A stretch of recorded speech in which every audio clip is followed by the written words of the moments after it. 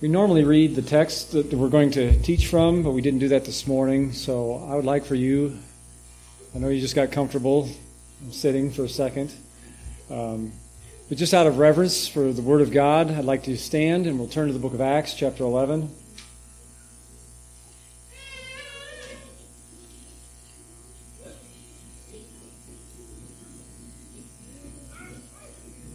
We'll be starting at verse 19. We'll read to the end of the chapter.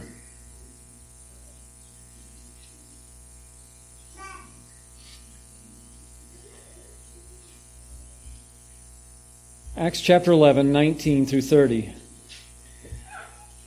Now those who were scattered after the persecution that rose over Stephen traveled as far as Phoenicia, Cyprus, and Antioch, preaching the word to no one but the Jews only. But some of them were men of Cyprus and Cyrene, who, when they had come to Antioch, spoke to the Hellenists, technical word for Gentiles, preaching or evangelizing, euangelizomai, that word preaching. It's the same word for sharing the gospel, the good news of the Lord Jesus.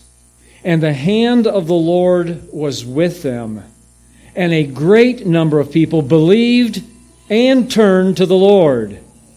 The news of these things came to the ears of the church in Jerusalem, and they sent out apostello, he's an apostle from the church of Jerusalem, Barnabas, to go as far as to Antioch.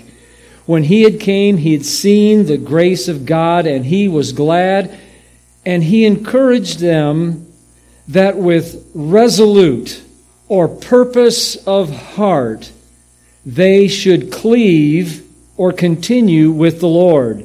Why? For he was a good man and full of the Holy Spirit and faith. The result?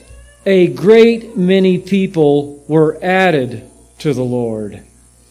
Then Barnabas departed from Tarsus to seek Saul, and when he had found him, he brought him to Antioch. So it was for a whole year they assembled with the church and taught a great many of people, and the disciples were first called Christians in Antioch. And in these days, the days of preaching and teaching and declaring the Word of God, in those days prophets came from Jerusalem to Antioch.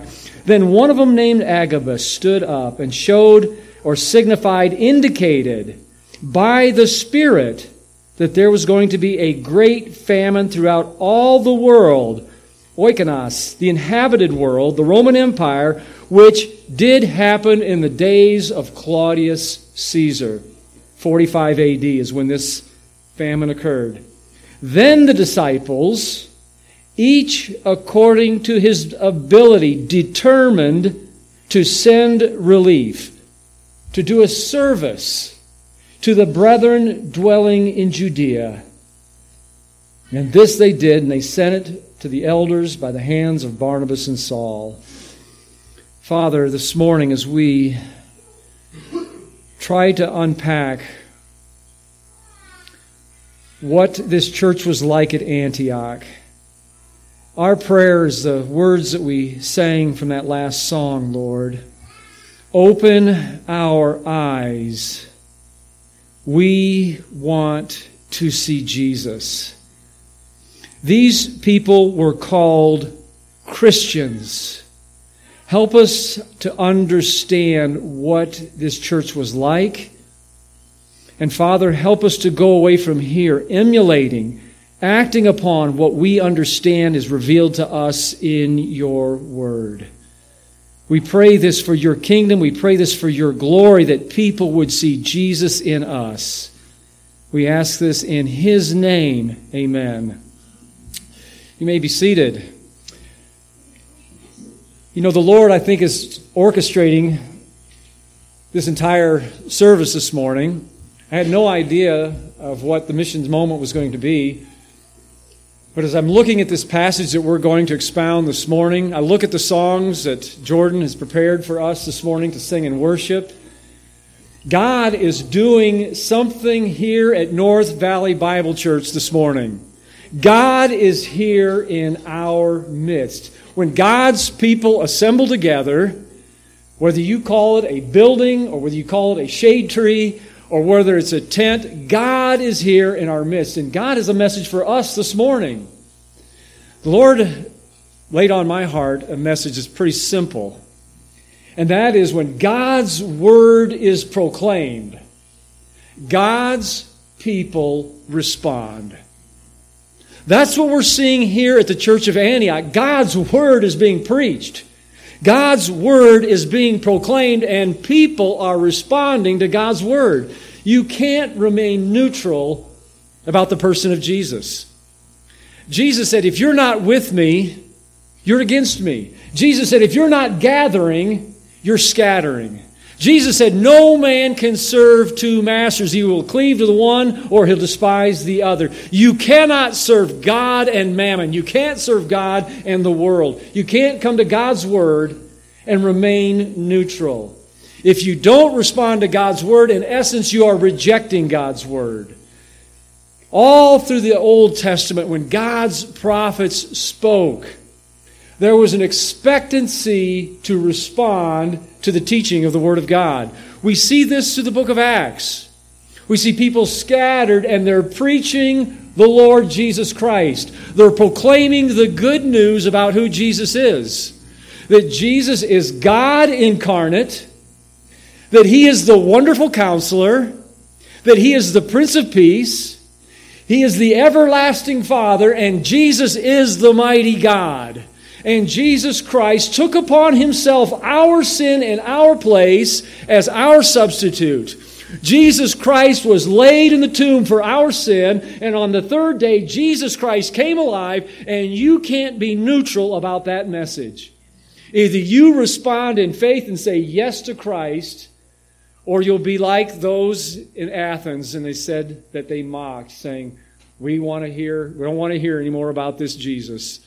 You can't remain neutral. When Barnabas came to the church at Antioch, they sent him because he was a man filled with the Holy Spirit. And what did he do? He began to teach, and people responded to the teaching of the Word of God. They acted upon what they heard, and many people came to know the Lord. So what does he do? He goes and gets another teacher from the city of Tarsus. When Saul comes, they assemble for an entire year. And we know that they were responding to the Word of God. Why? Because they were called Christians at Antioch. Their lives had been so changed, so transformed, that the only word that they could find, a derogatory term, mind you, was they called them little Jesuses. Oh, would to God that somebody would find a derogatory term and call that about me. That he couldn't find anything else wrong with me but call me that. Unfortunately, there's probably a lot of other things they can call me. But I wish that they would call me a Christian. When Agrippa was almost persuaded to become a Christian, Paul said, I would to God you are all together as I am. Totally sold out for this Jesus. Except for these chains. I don't wish that on anybody, Paul said. When God's word is preached, people respond to the message. When people heard about the tornadoes in Iowa, people responded with help. When Agabus comes to the church at Antioch and he says there's going to be a great famine, the people respond. No one initiated this. This was a movement and an act of the Holy Spirit. This was indicative of the church of Antioch. I was reading A.W. Tozer, one of my favorite authors, and he says, you know the church is gone to rot when it starts out with the rote. What he meant by that is the rote memory. You know the songs, you know the pages, you know the seat that you always sit in, and by rote memory you come in and you go through the routine. He says, then rote slips into a rut. And rut long enough turns into rot. He says, you know a church has gone from rote to rot when you can predict everything that's going to happen on a Sunday morning. Now, we have a bulletin, and you can predict when we're going to sing a song, and you can predict when we're going to do a missions moment. Oh, but God forbid that we would ever predict what the Holy Spirit is going to do in our midst. When God's Word is preached from this pulpit, not because I'm speaking, not because Dan is preaching, but because it is the authority of God's Word. During those days when people were listening to the Word of God, certain prophets came down from Jerusalem. One of them's name was Agabus, and Agabus stood because Agabus had something to say, something to address God's people with. And they didn't sit on a pew, they didn't sit in their chair and be passive. They determined to do something. This was indicative of the church at Antioch. In fact, one time they were worshiping, Acts chapter 13, they were all assembled together, they were fasting, they were praying, they were worshiping God, and the Holy Spirit again spoke to that church. You couldn't predict what was going to happen on a Sunday morning. You didn't know what the Spirit of God was going to do in that church because the Holy Spirit ruled and He reigned and He had the right to move among the people. And that day the Holy Spirit said, "Separate unto me Paul and Barnabas for the work whereunto I have called them." Now that's a teachable church. When they take their very best pastor teachers and they release them and send them off somewhere else. They didn't know that was going to happen that Sunday morning when they gathered together, but God the Holy Spirit did. What does God want to do with us this morning? The Old Testament prophets always called people to action and proclamation. I'm reading through the book of Ezekiel right now, and I read this week, and it challenged me. When I come to the Bible, how do I respond to it? A lot of times, I think so-and-so ought to be listening to what I'm reading right now. And God's saying, no, so-and-so doesn't need to listen to it. You need to hear what I'm saying to your heart. Well, people came before Ezekiel and they said, "Ezekiel, we want to hear the word of God." And this is the way he rebuked them. He responded, he says, "God describes me, Ezekiel, as a messenger, as one who can play well on an instrument." Everyone left saying, "What a lovely tune. What a lovely sermon, Pastor Ezekiel. For they hear the words, but they do not do them. And when it comes to pass, that is my judgment is going to come on them, they will surely come to pass because I have spoken. They will know that a prophet has been among you." The fast that God requires in the days of Isaiah wasn't a facade. It wasn't going through the rote ritual of coming to church every morning. In fact, Isaiah says it like this. He says, "Is this the fast that I have chosen? A day to fall and afflict one's soul? Is it to bow down your head like a bulrush? Is it to spread sackcloth and ash upon you? Will you call this a fast that's acceptable to the Lord? Is this not the fast that I have chosen? To loose the bands of wickedness, to undo heavy burdens, to let the oppressed go free, and to break every yoke. Is it not to deal your bread with the hungry, to bring out the poor that have been cast out of their house? When you see the naked, isn't it for you to cover him? But why do you hide yourself from their flesh?" That is the kind of fast that God is requiring of us. To hear God's word and to respond to it. I talked about Amos this morning in our Sunday school class, and Amos wasn't a prophet.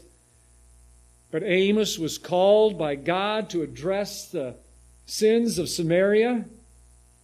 And he uses some similes to describe who he was. In Amos chapter 3, he uses a simile of a lion.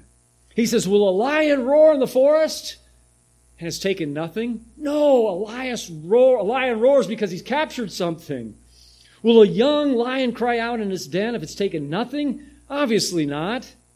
Can a bird fall in a snare when no trap has been laid for him? Shall one take up a snare from the earth and there's nothing in it?" And then he says this, "Shall a trumpet blow in the city and the people not take warning?" When God's messenger speaks, there's an expectant response to the message. Ezekiel says, "I am like a watchman on the walls. And when I blow the trumpet, they've got to take warning. And if they don't take warning, I will require the blood on their hands." A trumpet has blown. Shall there be evil in the city and the Lord has not done it? Surely I, the Lord, will do nothing, but I reveal it to my secrets, to my prophets. The lion has roared. Who will not fear? The Lord has spoken. Who can but prophesy? The people were expected to be moved to action. And it was no different in the church at Antioch. And I submit to you, it is no different for North Valley Bible Church. God wants a people who are pliable to His Word. Jeremiah describes it as soft, moldable clay. And when that clay got hardened and that clay got stiff, the potter threw it out because there was nothing he could do with it. God wants our hearts tender to His Word, and we show that by response to the message of God's Word. In those days, certain prophets come down, and Agabus is one of them. We've already kind of looked at how these people were responding. I want to just quickly go through what was happening at this church at Antioch. They were scattered everywhere. They were evangelizing. They were bringing the good news of Jesus Christ. That Jesus Christ is the only way to heaven. He is our only justifiable substitute. God remains just, and that He judges our sin, and God can also justify us because He looks upon the righteousness of Christ. And one day when we stand before the judgment seat of Christ, either we have said yes to Jesus or we haven't. And that's what they were proclaiming. And when God's message is preached, the hand of the Lord was with them because it was His message. When Barnabas comes to Antioch, he's an encourager. And he tells them with purpose of heart to cleave to the Lord. Now, I know a little Greek, and he doesn't own a restaurant, but the little bit of Greek that I do know, this word, with purpose of heart, it's almost untranslatable. It's two words that you and I are very familiar with. It's pro, thesis. Pro is something that comes before. A thesis is a declared statement.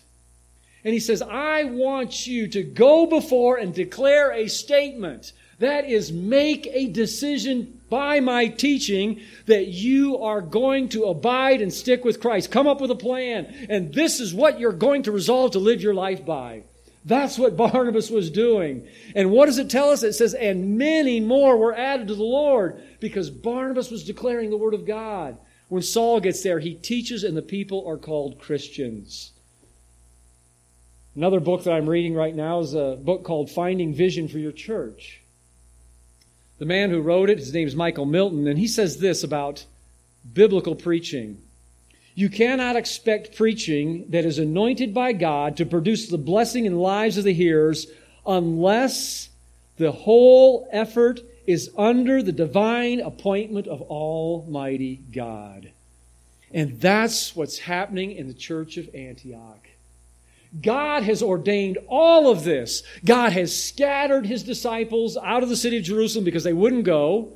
They're bringing the gospel. Some people are now taking it to the Gentiles. The Gentiles are hearing this. The church of Jerusalem sends out a Barnabas guy to encourage people. Barnabas then finds Saul, and God is in the midst of this, and God is working through this church.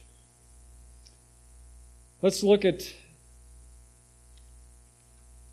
Agabus for a second here in chapter 11, verse 27 through 30. And then we're going to kind of take a side rail, and I'm going to preach on stewardship. And what does it mean to give our possessions? And how does God want us to do it? Because that's the example we're seeing here at this church of Antioch. I can't remember the last time I heard a message on giving. I think we've let the health and wealth and prosperity teachers run us a little bit shy from preaching on giving and what we do with our wealth. I'm not a wealth and prosperity teacher, and Dan didn't ask me to preach on giving because our coffers are a little bit low. This is where the passage just happens to be this Sunday. And that's the beauty of expository teaching. When you come against a passage, you just preach the Word of God. And in this passage, we see people spontaneously giving of their resources because they hear about a need. That's what God wants from His people. When you hear the Word of God spoken, God's people do the right thing and turn it into godly action. In verse 27, it says, "In these days prophets came from Jerusalem to Antioch." Don't have time this morning to talk about the New Testament prophet, what his role was like and all that he did. But in 1 Corinthians chapter 14, we find a good explanation of what prophets did in the New Testament. We find in 1 John chapter 4, that we're not to believe every spirit, because many false prophets have gone out. We know how to judge those false prophets. In 2 Peter chapter 2, we're told that as there were false prophets in the old dispensation, there will be false teachers among you, and how we can discern that. But the passage really isn't talking about the role of a prophet, so I'm not going to go there this morning. But what we're going to see is that it was the Spirit of God that moved on this messenger. Then one of them, named Agabus, stood up and showed by the Spirit. He was signifying, he was Spirit-filled. It was the Spirit of God that was controlling Agabus. We know that because what he prophesied comes to pass. That's one of the conditions we're told in Deuteronomy chapter 13 and Deuteronomy chapter 18. A biblical prophet, if what he says doesn't come to pass, don't fear him. He's not from God. If he tells you to go after a different God other than the God of the Bible, don't listen to him. He's not a prophet of God. But Agabus was a prophet of God. He indicates by the Spirit that a famine is coming. It happened in 45 A.D. We've got many secular historians, Josephus, Eusebius, Tacitus, all these men talk about this huge dearth that happened in 45 A.D. That was the third year of Claudius Caesar, and it went for 4 long years, and Jerusalem was so susceptible to this famine. Now you ask yourself, why was Jerusalem so susceptible to a famine? One of the reasons was they had displaced people from all over the Roman Empire. On the day of Pentecost, they came from everywhere to hear the Word of God. And we're told that 3,000 souls were added to the church. We're told in Acts chapter 5 that another 5,000 souls were added to the church. You've got this huge dispersed population, and a lot of them were Hellenists. A lot of them were transplant Jews who were converting to Judaism, and now they're converting to Christianity. They've got no jobs. They've got no income, and so this church was susceptible to the famine. Another thing that made this church susceptible to the famine was they were willing to stand up for Jesus Christ. You stand up for Jesus Christ, yea, all that live godly in Christ Jesus shall suffer persecution. And this church was going through severe persecution. They were losing their property. They were losing their jobs. And so this church was in dire need when a famine hit. And so Agabus comes, and he tells the church at Antioch, there is a sister church, other believers in Christ, and they need some help. It's a beautiful story of how God's people work together, how barriers are torn down. This is a Gentile church. The Jewish people used to look at Gentiles as dogs, and now God is saying, I want you to help these people who wouldn't have anything to do with you. And they said, yes, we've been changed by Christ, and we're going to help. Let's look at what he says. So Agabus stands up. He indicates by the Spirit a great famine is going to come through all the earth, which happened in the days of Claudius Caesar. Then the disciples, each one according to his ability. I'm going to read from the NASB just quickly this verse because it brings out the pronouns emphatically in the NASB, the New American Standard Bible. It translates this verse like this. If I can find it. Well, I'm not going to bother with that. We're just going to stick with the New King James. But in the Greek, we've got 2 pronouns. We've got the word everyone, each one, and any. And it's not really translatable, so it's hard to get the idea. But the idea, it was every single person, anyone who had any means, each one of them determined to do something. So the first thing I see about giving and stewardship is that none of us are exempt. God expects the entire corporate body to be involved in this thing called stewardship, giving our resources. Every one of us has received a blessing from God. This is the wealthiest country on the face of the earth. There's not a one of us in this room that could claim to be poor. We are so blessed. This Antioch church was blessed. And he says, each one of you, according to his ability. And then we've got the infinitive to do what? To send relief. But the main verb of this sentence is this one word, determined. The church determined to do something. They were going to put the preaching into action. They wanted to send relief. The word for relief, the New King James, is the Greek word diakonos, or a service, a ministry. They wanted to have a ministry to this church, and so they did something about it. Now, we're going to do a little Bible study this morning, and we're going to look at the offerings that were given for this church at Jerusalem. It wasn't just the church at Antioch that was involved in this giving.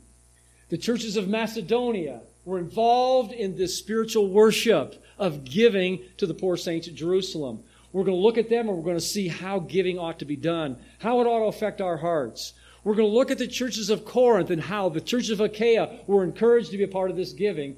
And the churches of Galatia were supposed to be part of this giving. It was a universal body of Christ, everyone involved, each one as they had ability. So this first place we're going to go is the book of Romans. So I'm going to give you just a few seconds. The book of Romans is the next book, so it won't be hard to find. The book of Acts and the book of Romans, and turn to chapter 15. Then we're going to start reading from verses 23 through 28, and we're going to see this same offering spoken of here, and he's referring to the Macedonian churches and the churches of Achaia in this giving. And then we're going to make some just basic observations from this. Romans chapter 15. We'll start reading at verse 22 just to get the context. For this reason, Paul says, I've also been much hindered from coming to you. Paul wanted to get to the city of Rome, but now no longer having place in these parts, and having a great desire to come many years to you, whenever I journey to Spain, I shall come to you, for I hope to see you on my journey and to be helped on my way there by you. Paul expects this church to help him get to Spain, if at first I may enjoy your company for a while. But now, so Paul wants to go to Rome, but he's got something he has to do first. It's hard for me to imagine that an evangelist, a missionary pastor teacher, says, I have a priority, and that priority is taking me to the city of Jerusalem. I've got to do this first. This comes first. But now I'm going to Jerusalem to minister, and it's that same Greek word to send relief, to diakonos, to do a practical service of ministry. I've got to go to Jerusalem first. There's something of necessity, something practical, something that I've got to do. And this is why, verse 26, for it pleased those from Macedonia. Giving should be something that we're pleased to do. No one should have to come up here and bribe you, threaten you, or cajole you and promise that if you will give to the church, God's going to open the windows of heaven and you're going to have a Learjet to fly around on. You should just be pleased to do it. It says here, they were pleased, and that word comes up twice. It comes up in verse 27. They were pleased indeed. It was a pleasure to give. Now, why is it a pleasure to give? I think it's because of one thing. It's because God so loved the world that God gave. For you know the grace of the Lord Jesus Christ, that even though our Lord was rich, surrounded in heaven with praise and adoration, yet for our sakes Jesus became poor, so that through His poverty our lives might be rich and full. It should be a pleasure to give back to God, knowing that He has not withheld any good thing from us. It was their pleasure to give. Those of Macedonia, that's the churches of Philippi, the churches of Thessalonica, and of Achaia, that's Corinth, to make a certain contribution to the poor among the saints who are at Jerusalem. You see, it wasn't just the church of Antioch that was doing this. It was the universal church. All were involved. It pleased them. And why? Look at verse 27. They are their debtors. Ophilo. The Greek word means they have a spiritual and moral obligation to give. Even though I give willingly, even though we ought to give voluntarily, spiritually speaking, we have a moral obligation to be part of a giving church this morning. Why? If you are partakers of spiritual things, Paul says, it is your responsibility to share in material things. That's sort of a paraphrase of the rest of this verse. For if the Gentiles have been partakers of their spiritual things, speaking of the Jews, where did the gospel originate? Where did this message originate? It originated in Jerusalem. Who were the missionaries that were being sent out? They were coming from Jerusalem, Paul and Barnabas. It is their duty to minister to them in material things. Therefore, when I have performed this and have sealed to them this fruit, I shall go by way of Spain. What does Paul call this offering? He calls it fruit. That tells me something about giving. It tells me that giving is the evidence of the genuineness of your faith. Paul says it like this to the Corinthians. He says, I want to prove the genuineness of your faith by the sincerity of others. My dad used to put it this way, either put up or shut up. My dad had quite a way with words. I won't get into all my dad's expressions. But he was pretty blunt. And that's what Paul is saying here. I am sealing. A seal was something that you would put on an envelope because you said this was genuine. And fruit is evidence. And he's saying that the Macedonians and the Achaeans, I'm taking this fruit, this evidence, because it's showing the genuineness of their faith, because they're well pleased to do this. They're volunteering to do it, and they understand that they are under a spiritual and moral obligation to give. Let's turn over to the Corinthian church. One more letter over, 1 Corinthians chapter 16.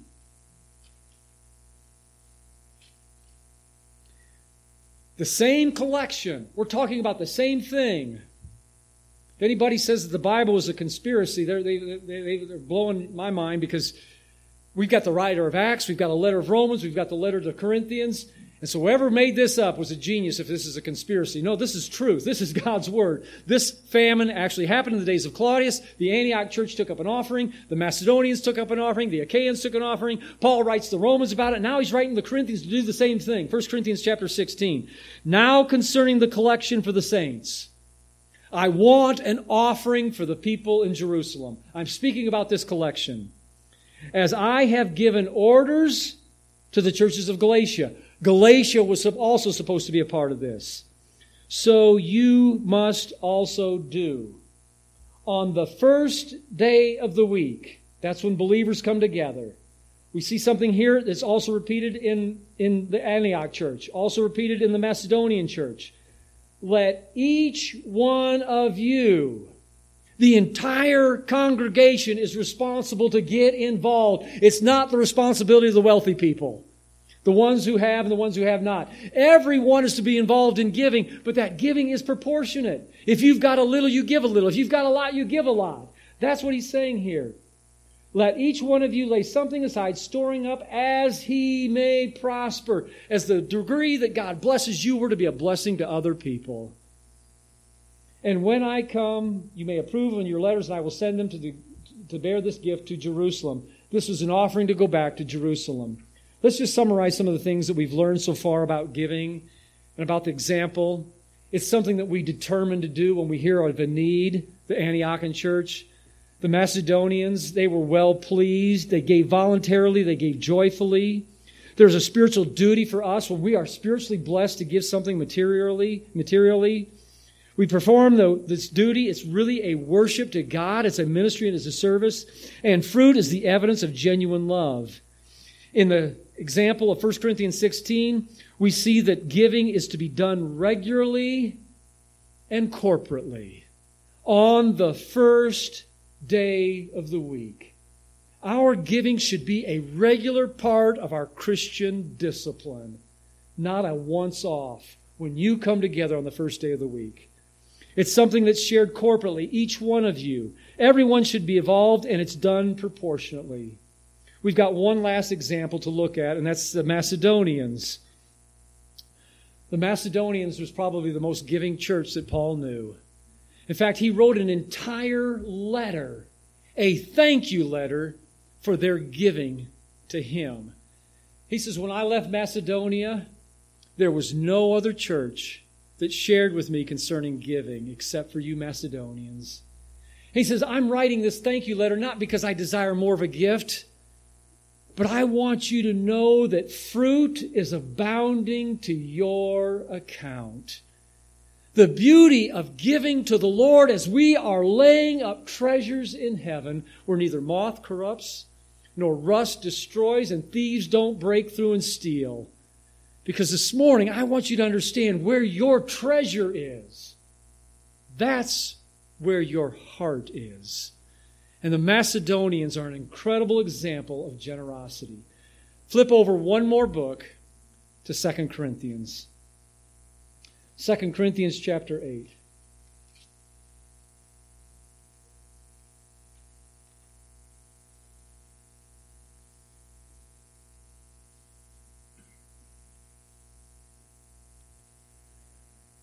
We'll read the first 5 verses. Moreover, brethren, we make known to you the grace of God bestowed on the churches of Macedonia. That's Philippi, Thessalonica. I want you to know that God has given them a supernatural ability. That's what grace is. Grace is the supernatural ability that only comes from God that's bestowed to do God's work.